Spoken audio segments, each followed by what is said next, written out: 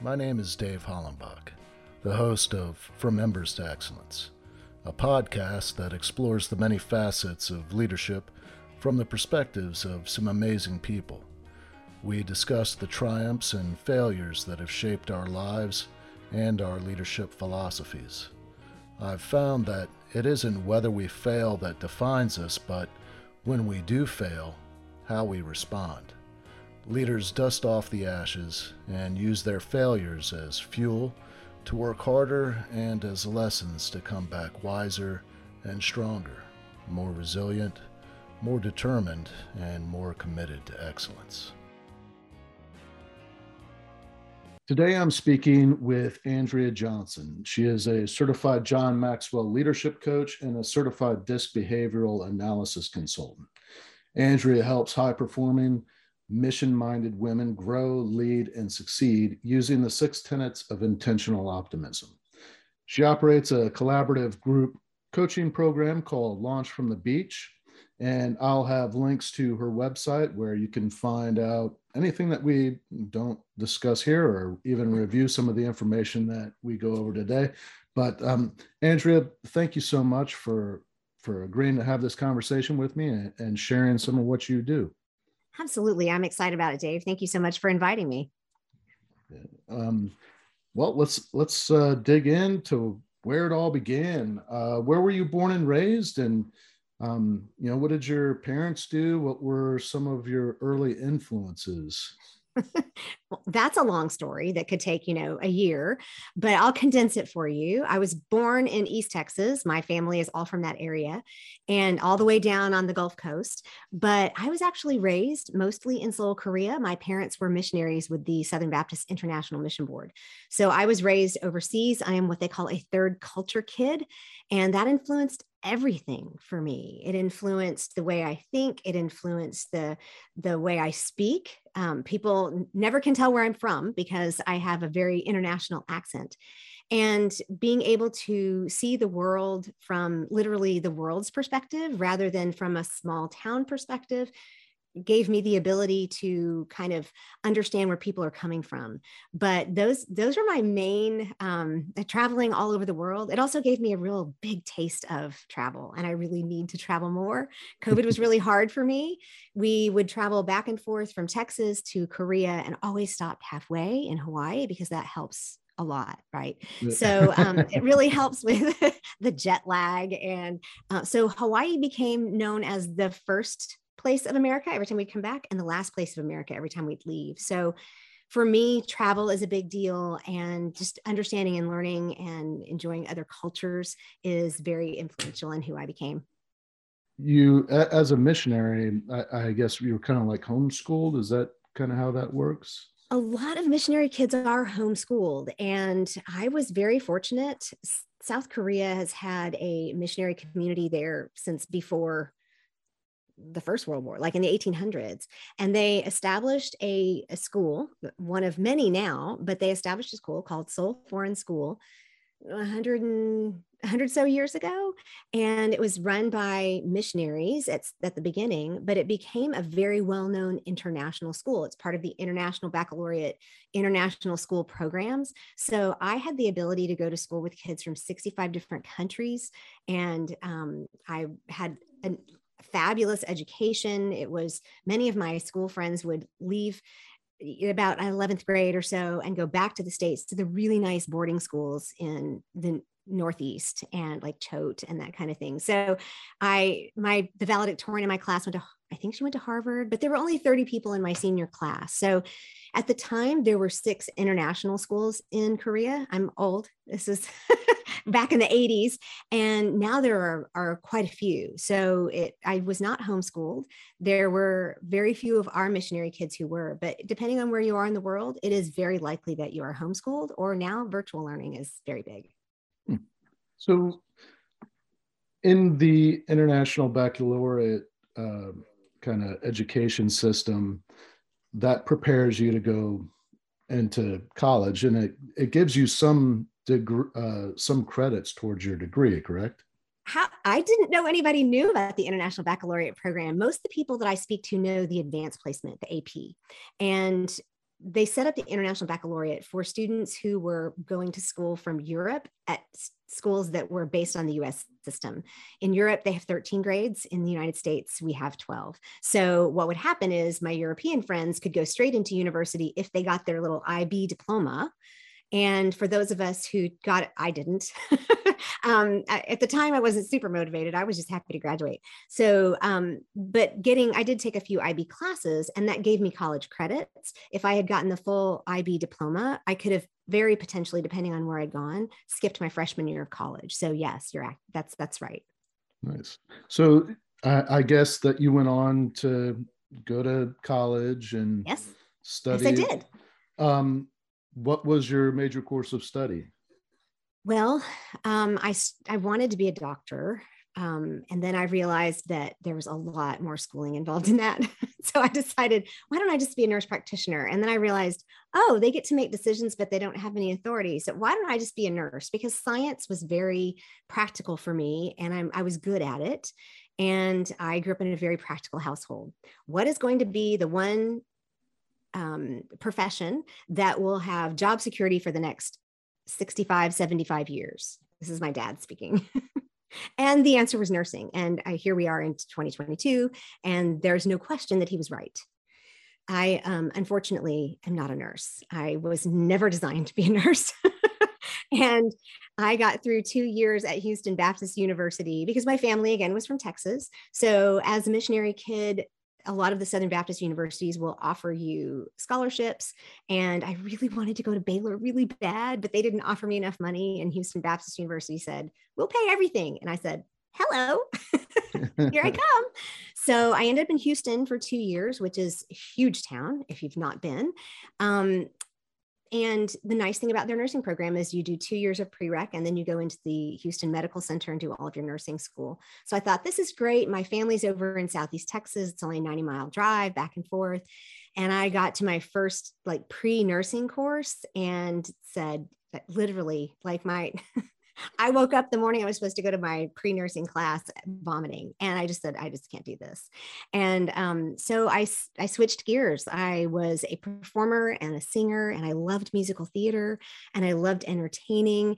And this is long before I took any personality tests, right? All I knew is that I was a cheerleader. I loved all of that. And so I had friends who were going into the music business, and we're heading up to a different Baptist school in Nashville called Belmont University. And they said, we're going up there and we're going to get our music business degree. I said, that sounds great. And this was the height of the Christian music industry. This is 1988, 87. I did take a year off. One of my stories in my journey is I have always struggled with my weight, and I have always struggled with my self-image. And so I put myself in the hospital in between my sophomore and junior year of college into a 12-week inpatient program for bulimia and depression. And that was where I began my personal growth journey, and which kind of culminates in becoming a Maxwell leadership coach. But that's the beginning seeds of saying, hey, these are tools I need to actually grow and to become more of who I am and to understand who I am. And part of that was going to a totally different school and a totally different major. So I ended up graduating from Belmont with a bachelor's of administration, business administration, and a concentration in music industry. And the lovely thing about Belmont is it's right on Music Row. And I went to school with let's see, I don't think Trisha Yearwood was there at the same time, but down the hall from me was Leanne Womack. And my college roommate worked for Alan Jackson for years. I worked for some Christian music record companies and some different artists. And it was really interesting and very exciting. And when I graduated, I moved out to Los Angeles to work for Sparrow Records, who was out there at the time. And if you're not familiar with Christian music industry, these are big labels.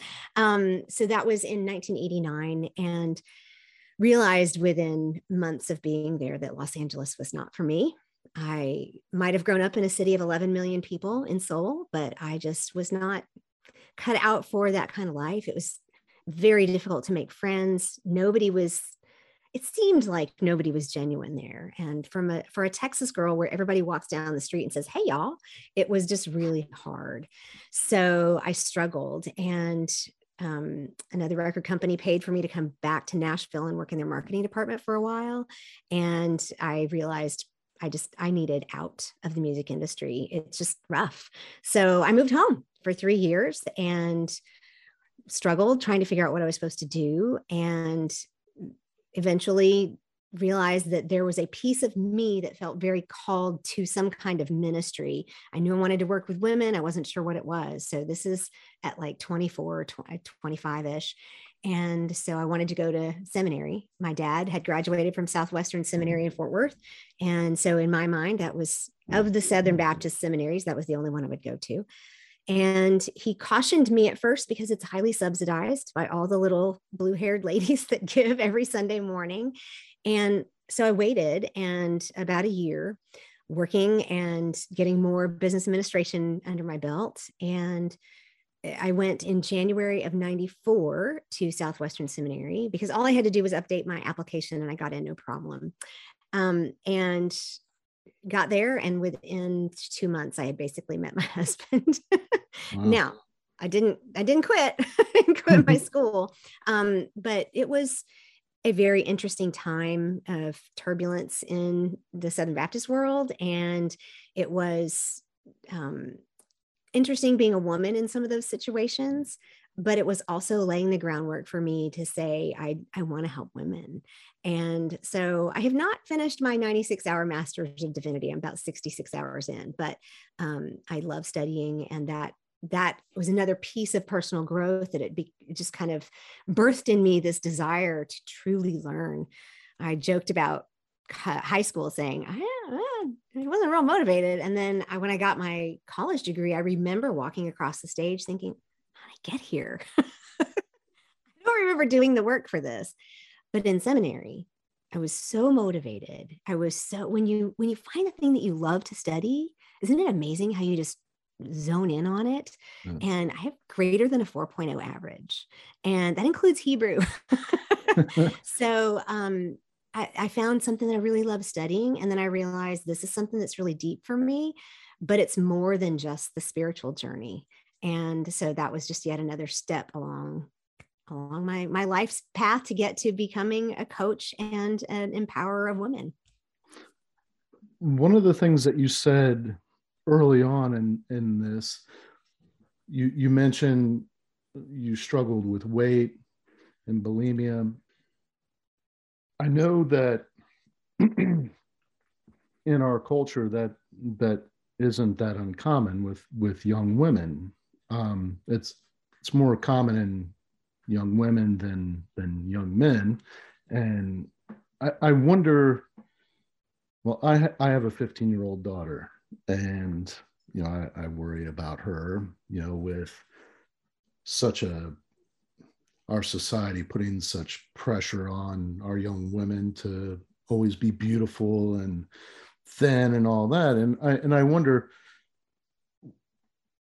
where do you think that kind of,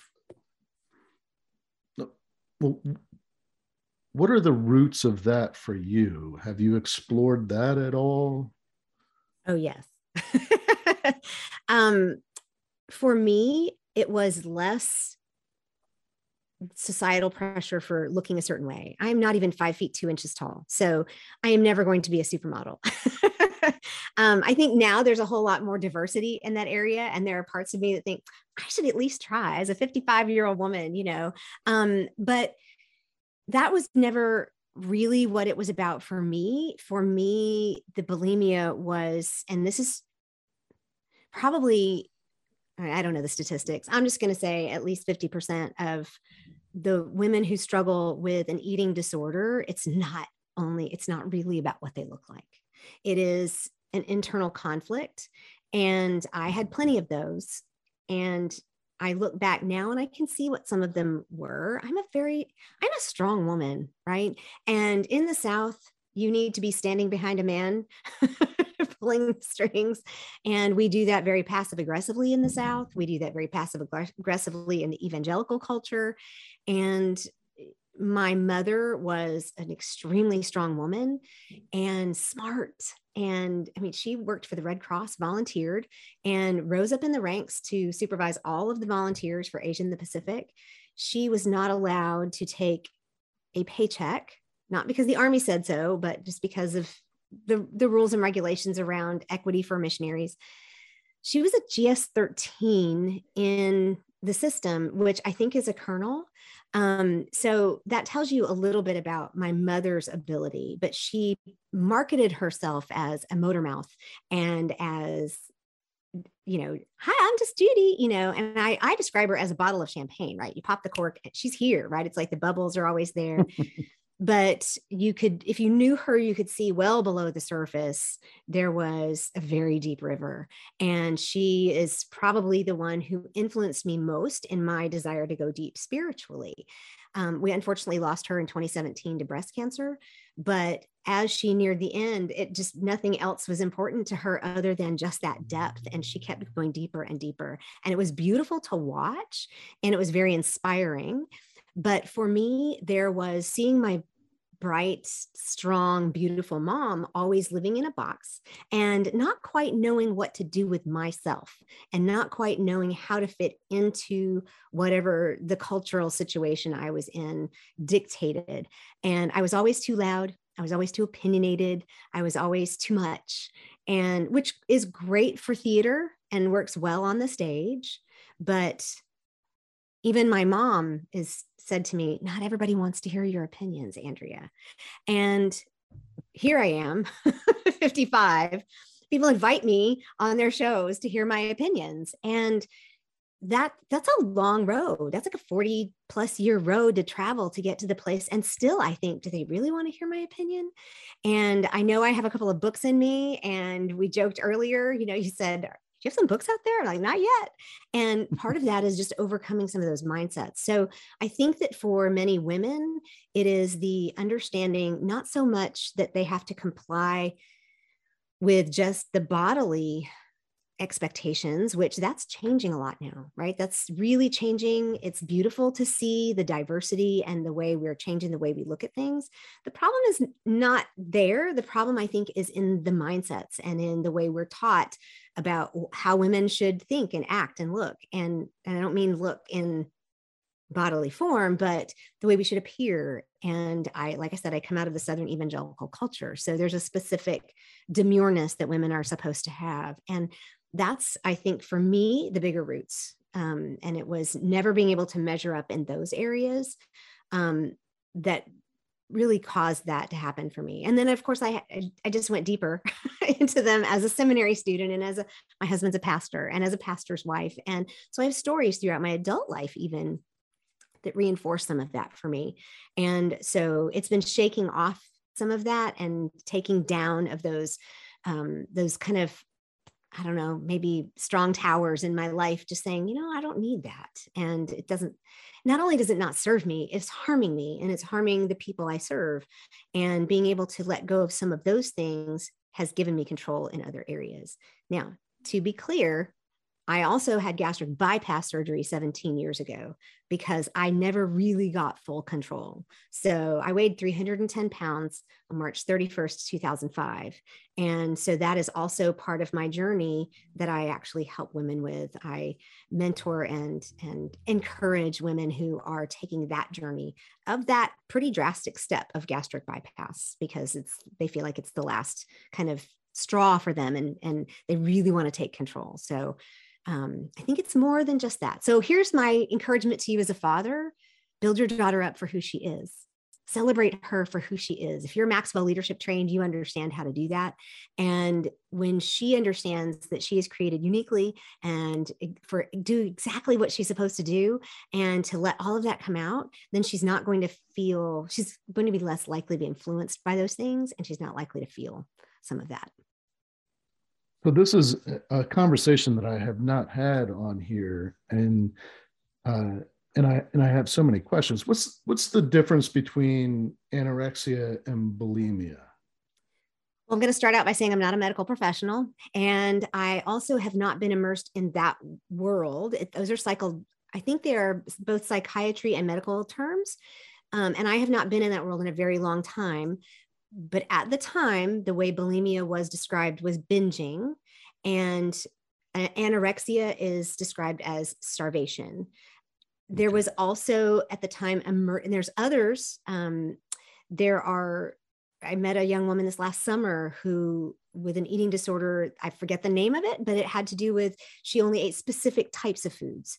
I was in the 12-week program with a young man who was only 16 years old, who would only eat cantaloupe and cottage cheese. And he was a motocross athlete. Okay. And when he came in, he was taller than me and probably weighed 90 pounds and had black circles under his eyes. And within 12 weeks, learning some of the stuff, he completely changed the way he looked. Now, I don't know if that's what he had, was that specific type. They were treating him for anorexia because at the time they didn't know, or they hadn't defined all the different nuances. But in general, bulimorexia is the bingers who then turn around and purge. So it just depends on, again, I am not up on all the modern lingo, but that's my understanding of it from back then. So I haven't paid 100% attention. So I want to be clear that there's probably a listener that's going like, no, she's wrong. It's this. So on the bulimia side, that was from binging. Mm-hmm. And was it, I mean, I'm curious, the driving forces in that, is it more, because I know that a lot of times we do things that we have control over because there's so many things that we don't have control over. And so we take charge of a certain area of our life. And that's our area of control. And good, bad, or indifferent, sometimes it can be harmful.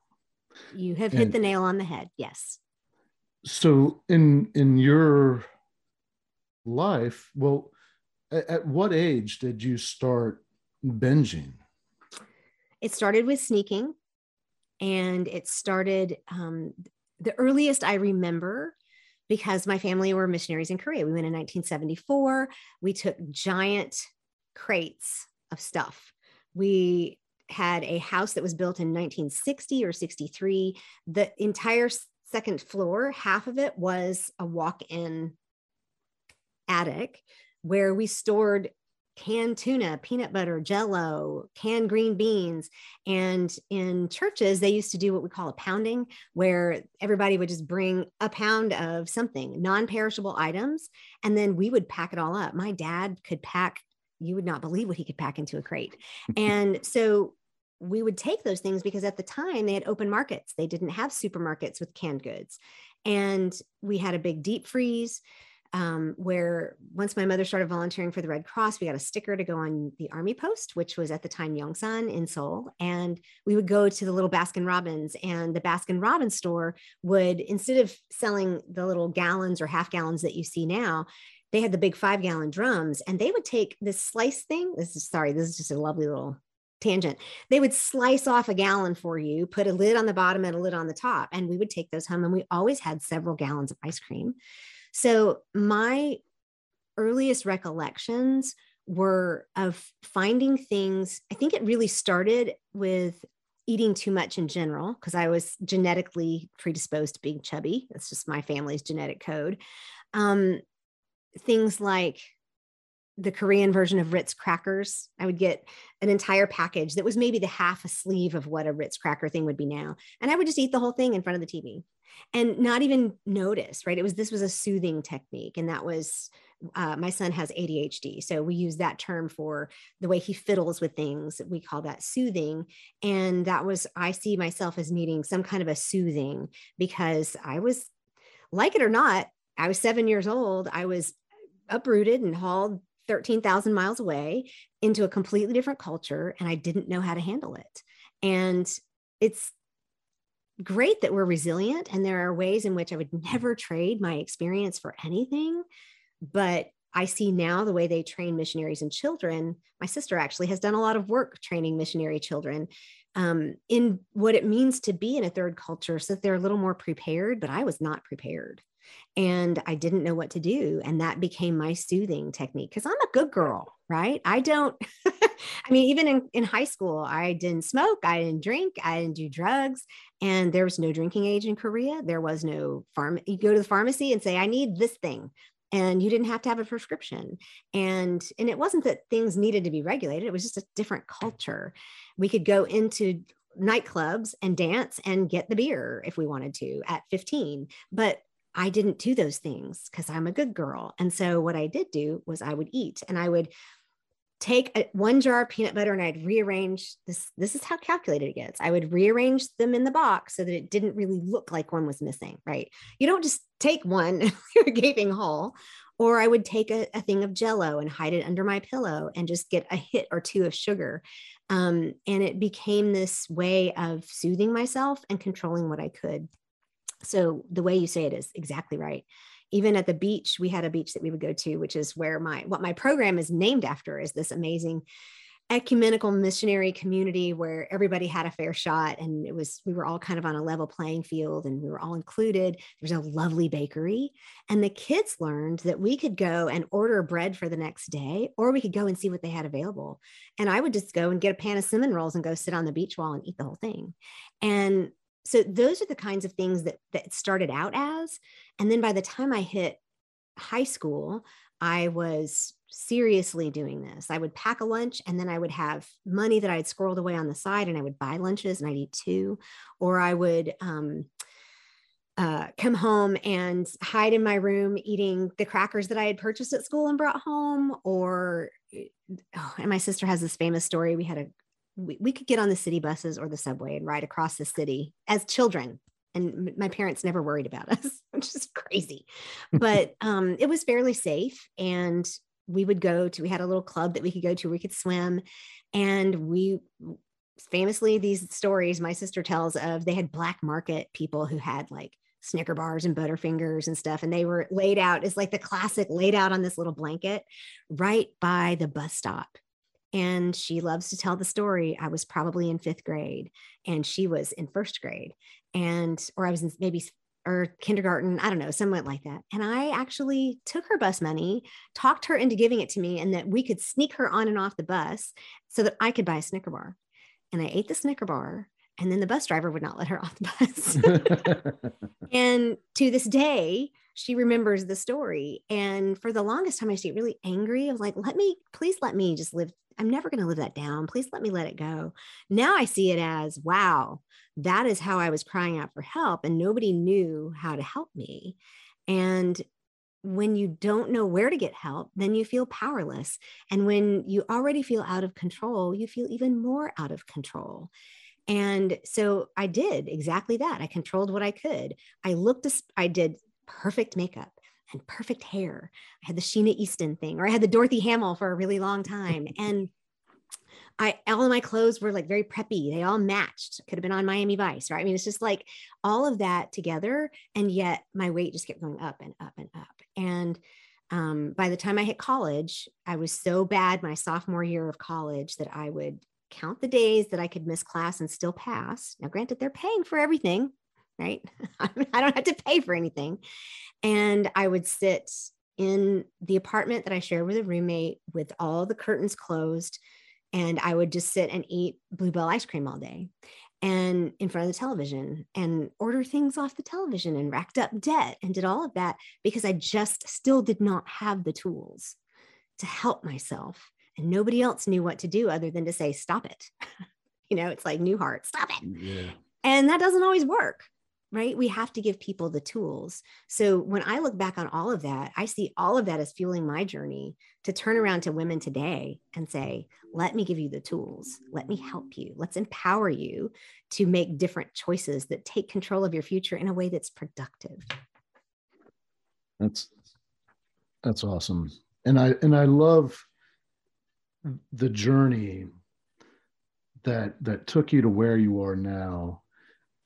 You're coming from a place of growth. You've been there, the pain and the anxiety and the depression that comes along with that, and you can be empathetic with the women that you're helping. You've walked that path, and I'm really curious, because you talk about intentional optimism, and when you're in that frame of mind where you can't even see the bright side, let alone like think that there is one, and you introduce intentional optimism. And I want to understand, well, the six tenets that you've Okay. established, but what does that mean, intentional optimism? I think that I understand it, but I want to hear it from you. um, so to be intentionally optimistic is to decide to move forward in a way that actually makes the future better. And it doesn't have anything to do with what we call toxic optimism. I mean, I'm a very sunny person, but I am an Enneagram 6. And now on the disc, I'm an ICD, right? So I'm a very high I, but I also have a really high C. So I'm very extroverted, and I love being around people, and I love sharing my ideas. But my very high C means I have lots of detail in there. So I see the big picture and the small details at the same time.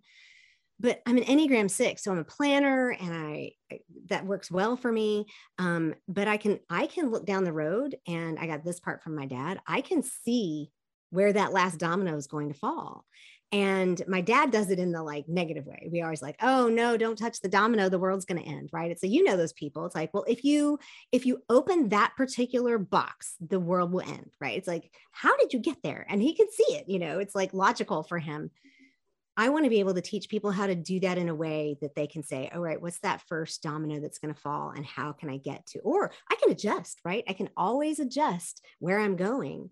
And so that's a general understanding of what it means to be intentionally optimistic. It doesn't mean that we are, it doesn't mean that we're happy or sunny all the time. I've got plenty of my own days where I'm really grumpy, and I have a 13-year-old at home, right? So it's like a 13-year-old boy, no less. So I have days where it's like, I look at him and say, Buster, you just do not want to press those buttons today. But it doesn't mean that I'm not growing and learning. So the 6 tenets, you want me to walk through those real quick? Yeah, please. So I described them. I shared just a minute ago about the beach that I grew up at, and it's called Daecheon, and it's about halfway down the South Korean portion of the peninsula, and it's on the West Coast. For about 75 or 80 years, the missionary community leased that from the Korean government, and we built what I best described as maybe an East Coast Adirondack kind of lake or beach culture right there. We had tennis courts, we had a lodge, we had cabins that we owned. And I mean, I think we paid $3,000 for our cabin, and that was huge at the time. I was like, oh my gosh, how are we going to pay this much money? The fact that my parents saved that much money on missionary salary is crazy.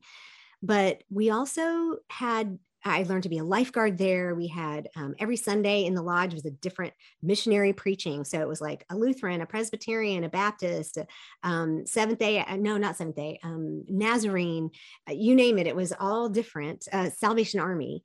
And so it was always a different perspective. We had a musical every summer. By the time I was in high school, I had the lead for 2 or 3 of them for off Broadway, Broadway type and Gilbert and Sullivan shows.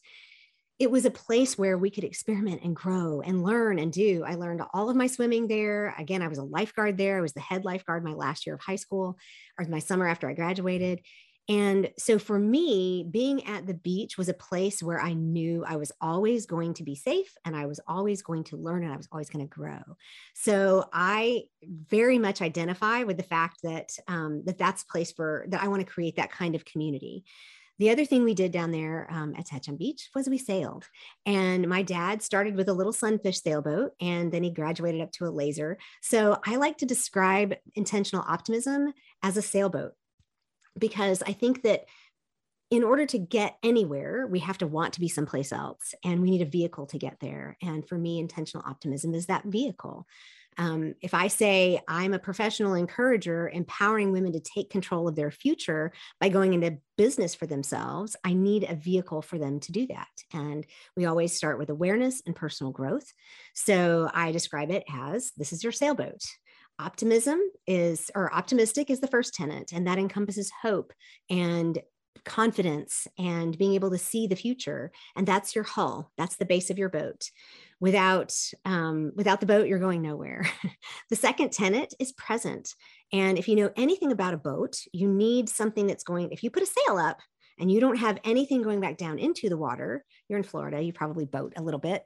But if you don't have anything going down into the water, on a larger boat, it's called a keel. On a small sailboat, it's called a centerboard or a dagger.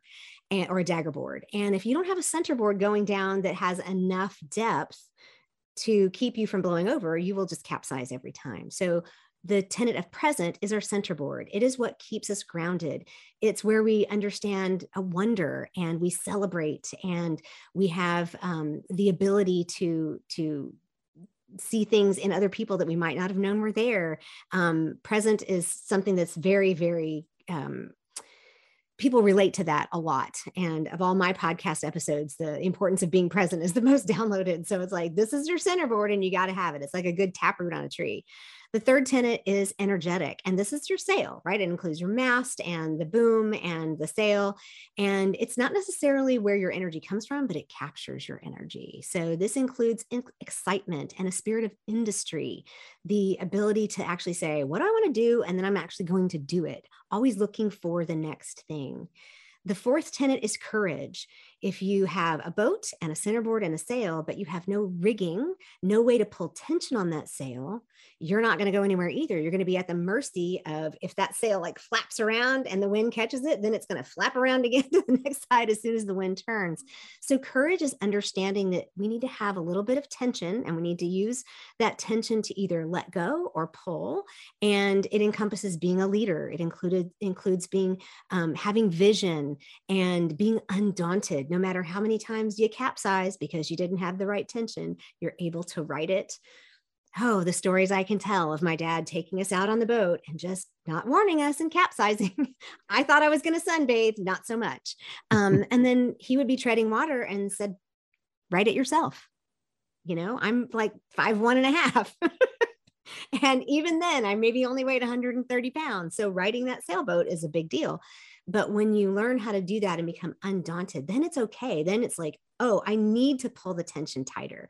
And to understand that when you get a lot of speed going, you might need to let the tension out a little bit to slow down so you don't totally tip over, even though there's this exhilaration that comes with leaning out over the side as you just fly across the ocean. The fifth tenet is wisdom. And that is our rudder. I think it makes sense to think that this is the direction that we would go. On a bigger boat, it would be your wheel. And to say, I want to have understanding. Wisdom helps you understand, if we're talking boating terms, it's the currents, the winds, the conditions, and what your boat can do. So in personal growth terms, we think, I want to understand people and I understand situations and I want to understand all the sides of certain things. Then it also has respect and your words, right? Every single thing that we do matters, and everything we say inside our heads and outside. So this is the tenet of wisdom, and this is our rudder. This keeps us pointed towards that island in the distance that we want to get to. So we have our boat of optimistic, our centerboard of present, our sail of energetic, and our rigging of courage, our rudder of wisdom. And then we pull it all together with an intentionality of getting the boat in the water and going. This is our plan. This is making sure we have provisions on a bigger boat. If you want to do longer than a one-day trip, you might need some provisions. If it's a boat with a motor, you need some gasoline. So that's how they kind of all work together. And my goal is to, like I said, empower women to change their future by going into business for themselves. So a very practical application of that is, in Launch from the Beach, we at least get people on the beach to say, all right, I want to take control of my future. Now, it might be that for them, it starts way back like it did with me, with just the basic personal growth. That's fine. You're on the beach. Let's get you growing and let's figure out the rest of it out. It may be they land on the beach and say, I have all these parts for a boat. I'm not sure exactly how to put them in the water. No problem. That's what the community is here for. We've already put boats together. Let's get yours going. But the last piece is when that sailboat's sitting on the sand, the tide at Techum Beach, Korea is, I think, the third largest in the world. So as a Florida man, you understand the tides, and most Florida tides are not really high. I mean, they're not really deep or whatever you want to call it. The difference between high tide and low tide at this beach, and we had a wall to keep the high tide at bay, was I think over a quarter of a mile. And so it's a huge tide. And as the lifeguard, we had a lifeguard stand. Fortunately, it was made of bamboo. And I would drag that puppy all the way out for low tide. And then we would walk between the flags. So I learned a whole lot about what it means to take your boat out when the tide is high instead of low, because otherwise you need a trailer or you're carrying that thing all the way down the beach. But once you get it down there, you can either, let's say it's low tide and you land on the beach at high tide, or it's low tide and you land on the beach and you can't get it down there by yourself. That's what a community is for. We get it down there for you, and it's so much easier. You just get one little wave underneath, one little bit of water underneath that boat hull, and it's going to move for you. And all it takes is a few sisters getting you in the water. And once you get in the water, you can take off and you can sail. And you're going to capsize and you're going to go the wrong direction and you're going to let go of the rudder and go in circles. That's all normal. That's all part of learning how to sail. So this is what I mean when I say launch from the beach. We're going to launch your future from this really safe, quiet, calm harbor where we do this in community under the auspices of intentional optimism. That's such an amazing analogy. Thank you. I like it. Yeah, it works really, really well. That's so cool. Good. The nice thing is too, it's inside the community, just as I'm going to talk about that. It is a self-paced community. It's on Mighty Networks, and women have the ability to come in and do courses at their own leisure, like what is intentional optimism or how to understand your core values. Then they interact on the platform. It's Facebook-like. They interact on the platform with other community members. I do lives. I do inside the community. We have articles in there. We share book reviews. And then twice a month, we meet together as a community. Early in the month, we do a goal setting because that's part of it too, is it also encompasses the rhythms of the tides and the rhythms of life. And so we go on a month-to-month basis. We start at the beginning of the year, setting goals for the entire year. And we adjust them as we need to, but we do a goal setting Zoom at the beginning, first week of the month, and the third week of the month, we do what we call the gather, and we do a status update, and we encourage each other, and we meet together and help us figure out what do we want to do for the last week of the month and how we want to meet those goals. And then what are we going to do reset for the very beginning? So it's all based on that same concept of the rhythms of life.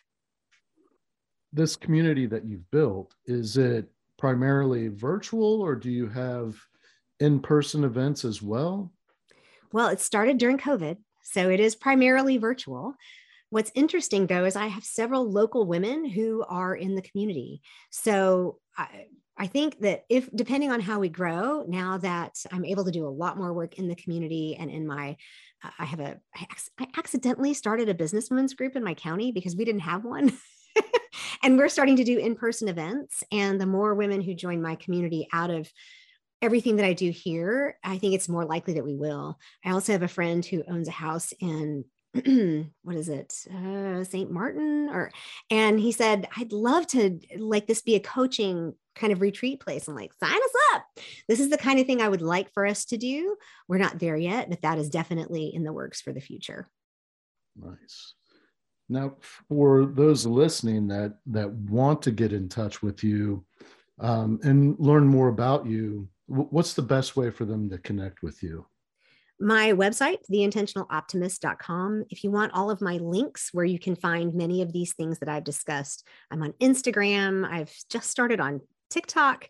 I am on Facebook. I have a Facebook group that is called Intentional Optimists, and it's a little bit like a precursor to Launch from the Beach. That's a paid community. The Facebook group is free. And you can find all that at theintentionaloptimist.com/links.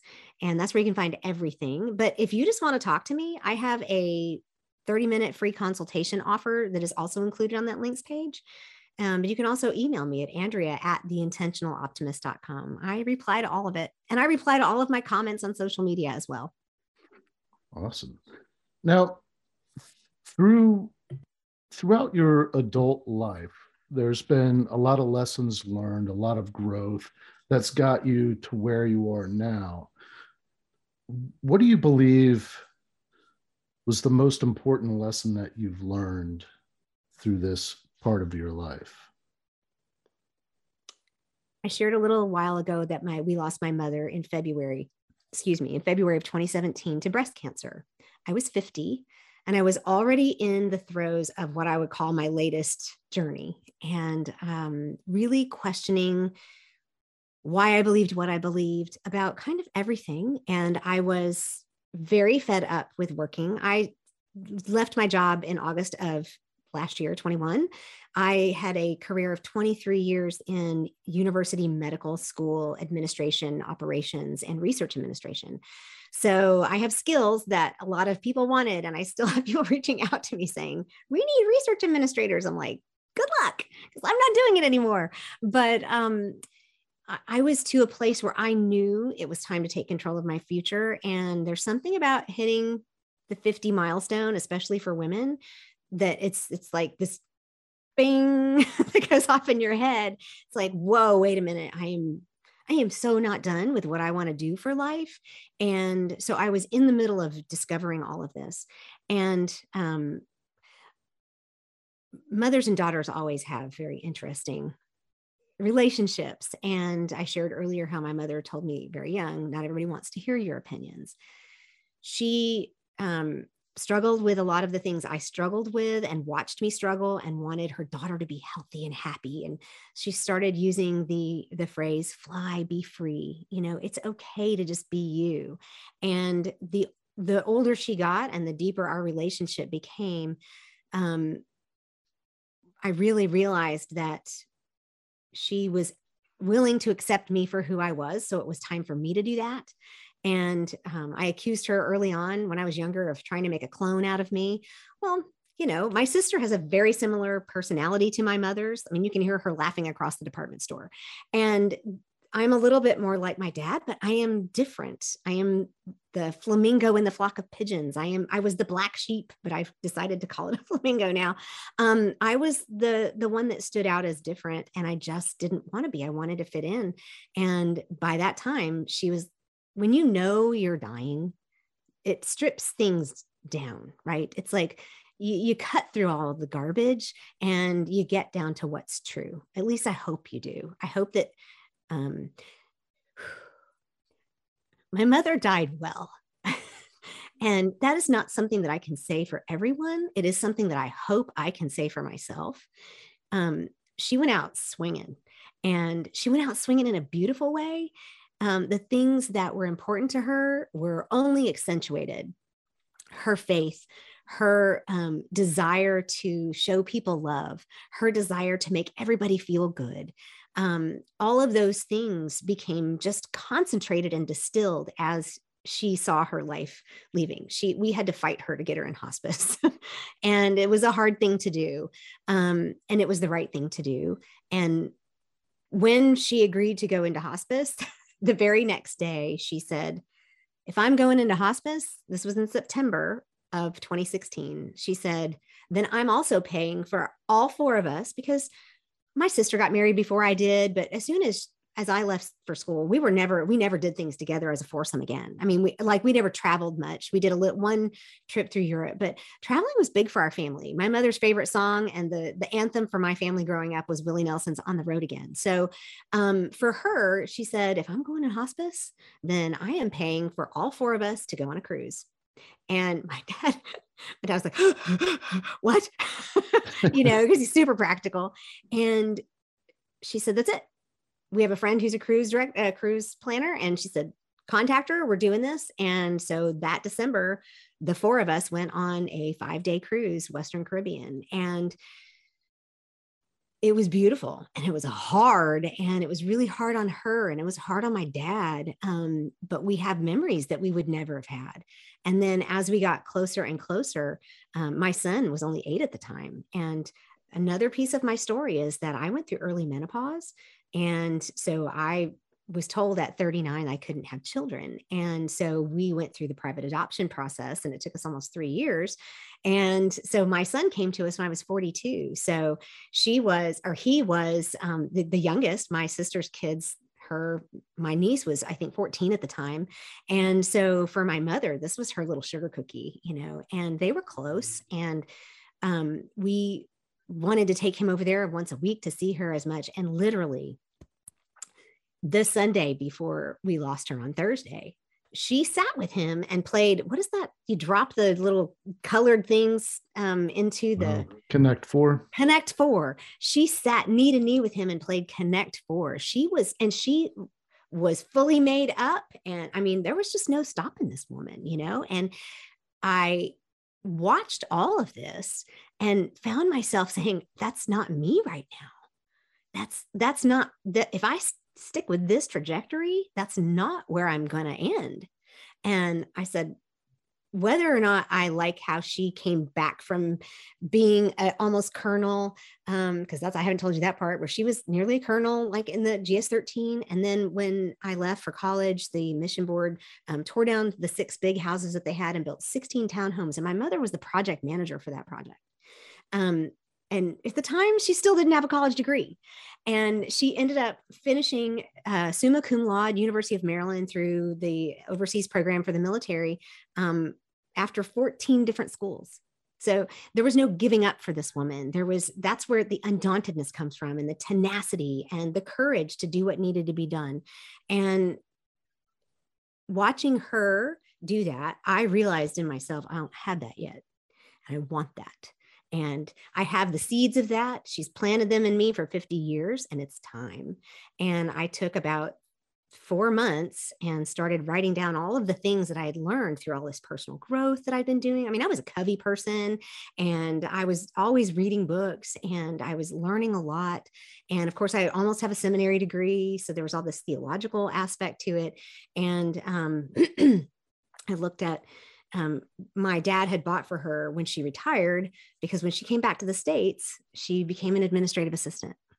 And I didn't understand that. And I think part of that was culture, but it was hard. And she struggled a lot with feeling like she always knew better than all the guys that were running things.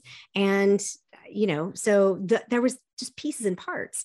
But my dad gave her this beautiful calligraphy version of Proverbs 31, the most excellent quote. Depends on what translation you read if you're a Bible reader, but it could be the most excellent woman or a most excellent wife. Either way, it was King Lemuel's mom said, "It's time for you to get ready, dude, and this is what you need to look for." Okay, that's the gist of it. And it was this beautiful calligraphy thing. And I thought, as we moved my dad out of their big house into an apartment, I thought, why? I don't like the Proverbs 31 lady. She's the one who like homeschools her kids and cans food and, and it wasn't really by choice, but I was really more of a career woman. I'm glad I was now that I look back, but I had always wanted to be the stay-home mom because of what I thought I was supposed to be. So I had all this conflicting stuff. And I started looking at that again, and I realized, wait a minute, that lady, she was a shipping magnate. She was a real estate developer. She was a philanthropist. And you can't be a philanthropist if you don't have any money. And she clothed everybody in purple. And if you don't know anything about that time, to have purple dye was a big deal. It was expensive. Or scarlet. And so those were expensive things. She was a manufacturer. And the reason her husband was known in the gate is because of her. And that time in that time in history, if you were at the gate, you were the decision maker. And the reason her children rose up and called her blessed is because she was this amazing role model for them. I thought, this is not all making sense. So I put it all together. I have sheets and sheets and sheets of writing and figuring out in tables and outlining and codifying. And it started out with 5 tenets. And then how do I leave out intentional? And I wanted to and then I decided I said, you know what, I might want to be a coach. And so I took a friend's advice and started working through the Maxwell program, and wanted to call myself, I wanted to call what I was doing was becoming sanguine. And that's an old fashioned term for an I or an influencer. And because that's what my mother was. And I'm like, I don't want to be Judy Jr., but I want to be an expression of that. I want to make people feel well. I know how to do that. I know I have it in me. And so as I walked through all of that, I realized my best friend says, you can't use the word sanguine. Nobody knows what it means. And so she's still with me, and she's still really helping me in my business. It's amazing. But I realized that part of the whole purpose there was that it's intentional and it's optimistic. So the long story, but the biggest lesson was watching my mother die and being willing to go through the crucible of grief and letting it produce something really beautiful that I was able to walk out with. Of course, grief is never really done, but those first couple of years were quite the crucible. And I believe that I came out shining and coming out with, I like to say, a gem of intentional optimism. So I think that's my biggest lesson, is really watching somebody at the end do it well and decide, how am I going to do that? Right? Do I want to do it well just then, or do I want to start now? And I said, oh, you know what? I think I'd like to start now. I have to tell you, when I can make a man cry, I feel like my work is done. I love your heart. It's big. That's beautiful. So I want to talk to you, and I'm going to share this with the audience. And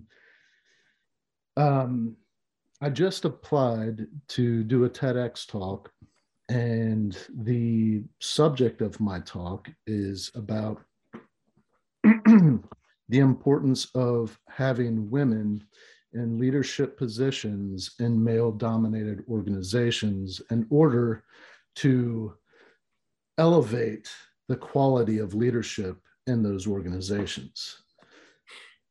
All right, y'all, if you're not watching the video portion, my smile is really big right now. This means that this is not our last conversation, for sure. This comes from 23 years. I spent 23 years in the fire service. Very macho kind of culture. Not very many women in leadership positions. And across North America, you'll find toxic environments in fire departments where the leadership is lacking, where inappropriate behavior towards women is very common. Women's contributions are not valued to the same level that less than what they contribute is valued, from men. And I know that I'm preaching to the choir here.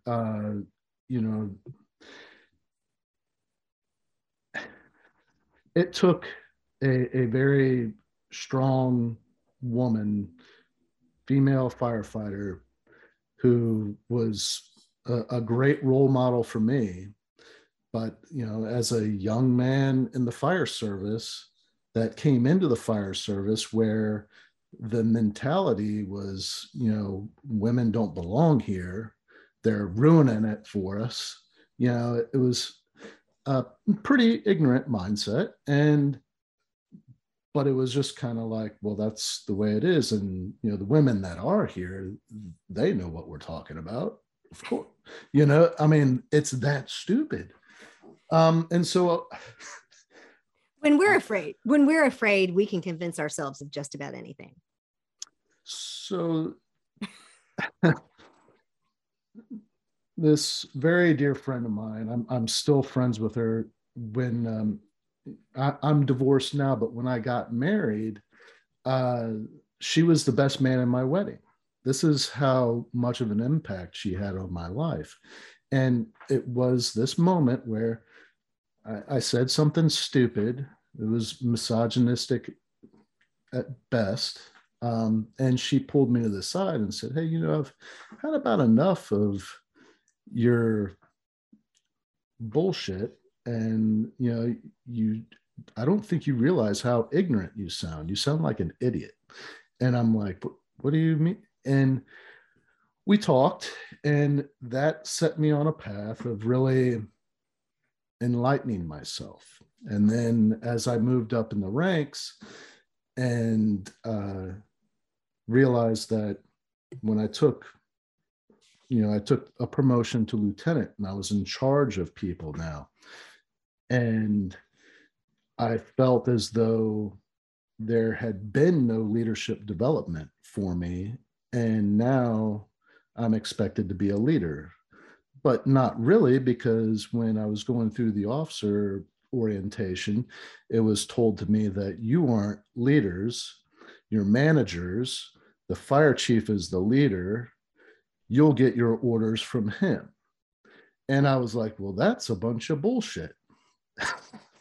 and I'm like, that goes against every bit of leadership stuff that I'm reading. Like, this is stupid. But that's very common in the fire service, apparently, from what I've found. Now, when you explore leadership, you'll find that the higher one's emotional intelligence, the more likely they will be viewed as a competent leader, if not an incredible leader. And in all those areas of emotional intelligence, there's several that I would teach as being the most important to developing as a leader. Your communication skills, being empathetic, self-awareness, building relationships. And when you look at the evaluation that they do for gauging somebody's emotional intelligence, those are the areas that women score much higher than men in. Now, there's a huge correlation there when you have very low levels of effective leadership in an organization and not that many women. I just think it's like, it's right there for everybody to see. Yet there's, in these organizations, it's men that are at the top that got there by being a certain way, and they're comfortable, and there's no reason for them to change because everything works just great for them. Mm-hmm. It's not just the fire service. Right. And but you have very real and very personal understanding of how that works. And so it's a really, I'm impressed. It's cool. So that's the talk that I'm going to give. And that's one chapter in my book. Cool. So I was asked yesterday by another interviewer, why is it that you think that women are uniquely qualified to lead? Because that's one of I put out there, people say, what are some questions we could ask you? I'm like, well, this is one of them. And you actually articulated it better than I do. So I'm going to steal your answer. But the emotional intelligence, I said, women are wired to build bridges, build community, build connections more naturally than men are.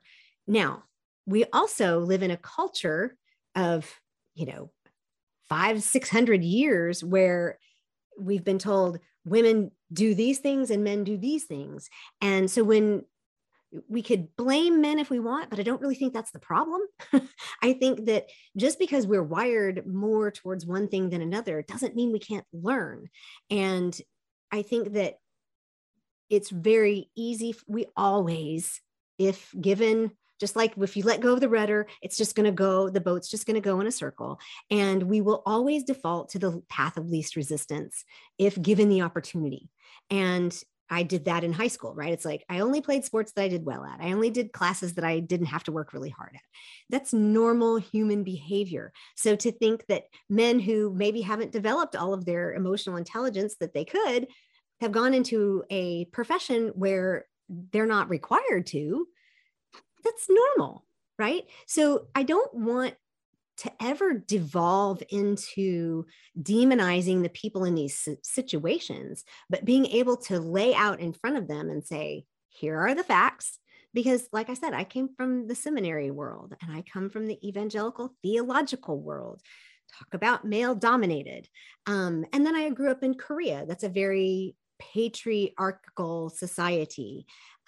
So I am fully aware of what it, and that's part of where my own personal conflicts have come from, is not understanding why that was. Like, I don't understand. This is logic. This is, if I'm created the same as you, why don't I have the same opportunities?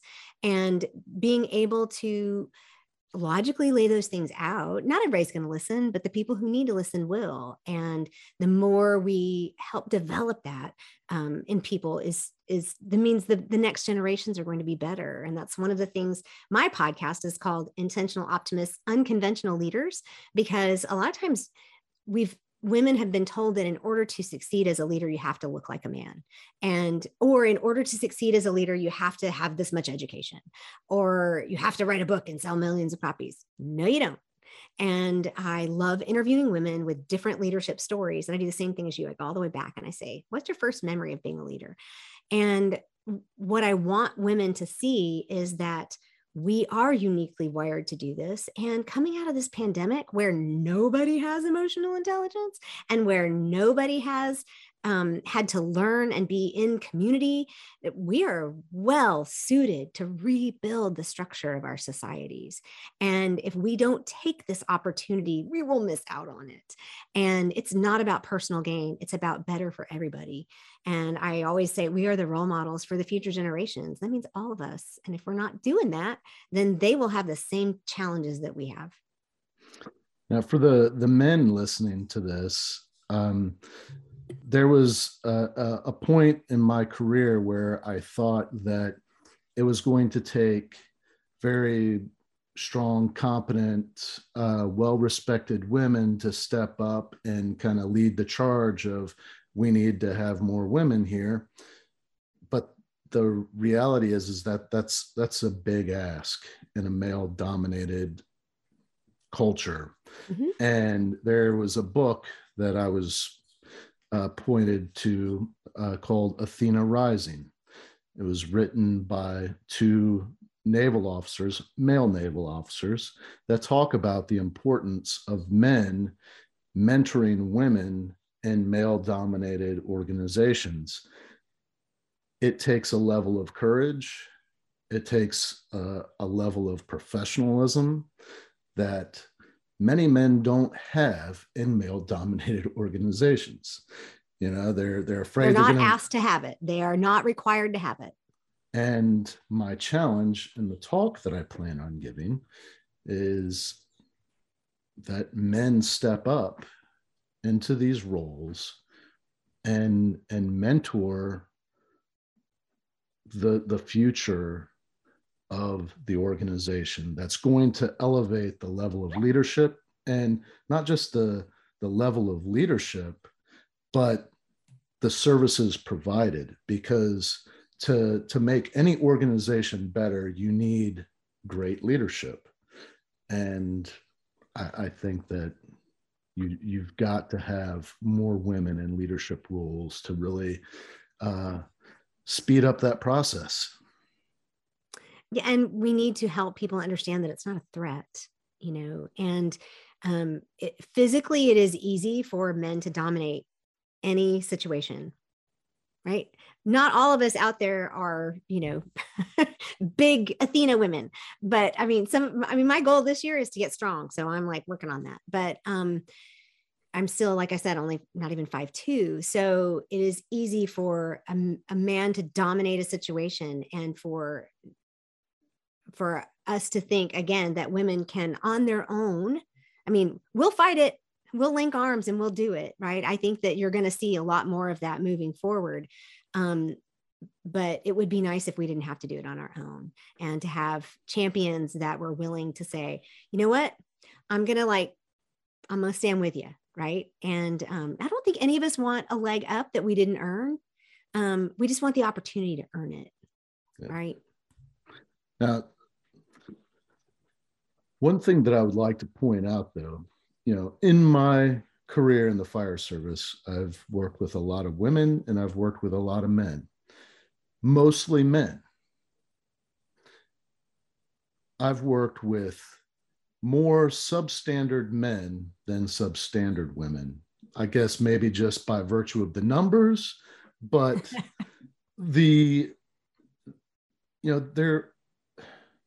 there are superstar men, that are just, they're freaks of nature, that physically they can dominate any room. But there are women that are powerfully built, that are strong, and it might take them, more hits of a sledgehammer against a wall to get through it, but they're going to do it. It's like my mother. It's like there's that tenacity, right? So it to me, and this was a lesson learned very early on, it's not a person's gender that gives them the ability to do a given job. It's what's in their heart, and it's who they believe themselves to be. And with that alone, you can accomplish so much. Because I've seen some really big men that you thought could do anything break under pressure. And women that were half their size push past them. So you don't hear about that too much, And I don't. and definitely not from those women. Yeah. Because they're not going to step up and say, hey, I just worked circles around that guy. It's not that for them. Well, no, and they had to work so hard to get there. They don't want to lose it. Now, I, of course, have no experience in that area of firefighting, and I don't want it. I'm really glad that y'all do that. I couldn't even be a nurse, right? I have to give myself a B12 shot once a month, and I still have to go, right? I can't do it to somebody else. But the fact that they from a woman's perspective, they have to work so much harder to get there. And like I said, I spent 23 years in really amazing medical schools watching female researchers and physicians get paid less than men. And when they mention it, it's you're just an angry female, insert color or whatever, or nationality. And I've watched some really, really, really poor leadership cause women to completely leave the institution. And I stay in touch with those women. But it's real out there. And for people to say, y'all are just complaining or you have equal rights now, that's not really true. I mean, on average, we still make 85 cents on the dollar, and that has nothing to do with what professions we can get into. And I just heard another statistic that as we age, the gap gets bigger and bigger, which is why it's 85 cents on the dollar, but over 50, it's like 70 cents on the dollar compared to men of the same age. And, these are mindset things. These are things we have to change the way we see and the way we think. And in order to do that, we need people who have the courage to apply for a TED Talk and give it. I'm impressed. I'm going to watch you because people keep saying you need to do a TED Talk. I'm like, I don't want to memorize all that stuff, but I think it's great. I can't wait to hear it. Cool. Well, we've covered a lot, and is there anything that you feel we should leave the audience with? I'm going to have the link to your website in the show notes, but just to close this episode, like you're packed full of optimism and just wisdom that. Let's end on a high note. What do you got for us? Well, I like to say to the women, let's start with the men. To the men, you have the ability, like you have a 15-year-old daughter, right? You have the ability to build this differently. You have the ability to build a different future and to put scaffolding in place for a different future for the women coming after you. So the women out there, you're not alone. You can do this. You are the answer. You are the role models for our next generation. We can do this together. And I am available, right? Even if you just want to talk for 30 minutes and help do a little strategy session, that doesn't cost you anything. And it teaches me more and more about the women that I serve. So I am available, but you're not alone. We can do this together. Awesome. Thank you so much. Thank you. Thank you for listening to this episode of From Embers to Excellence. Please like and subscribe to my YouTube channel, follow me on your favorite podcast platform, and visit hollenbachleadership.com for additional content. My goal is and always will be to add value to as many people as possible. So if I can be of any assistance to you or someone you know, please connect with me via email or on one of my social media accounts, linked on the homepage of my website. Remember, our failures don't define us unless we let them, and the only true measure of a leader is the success of their team.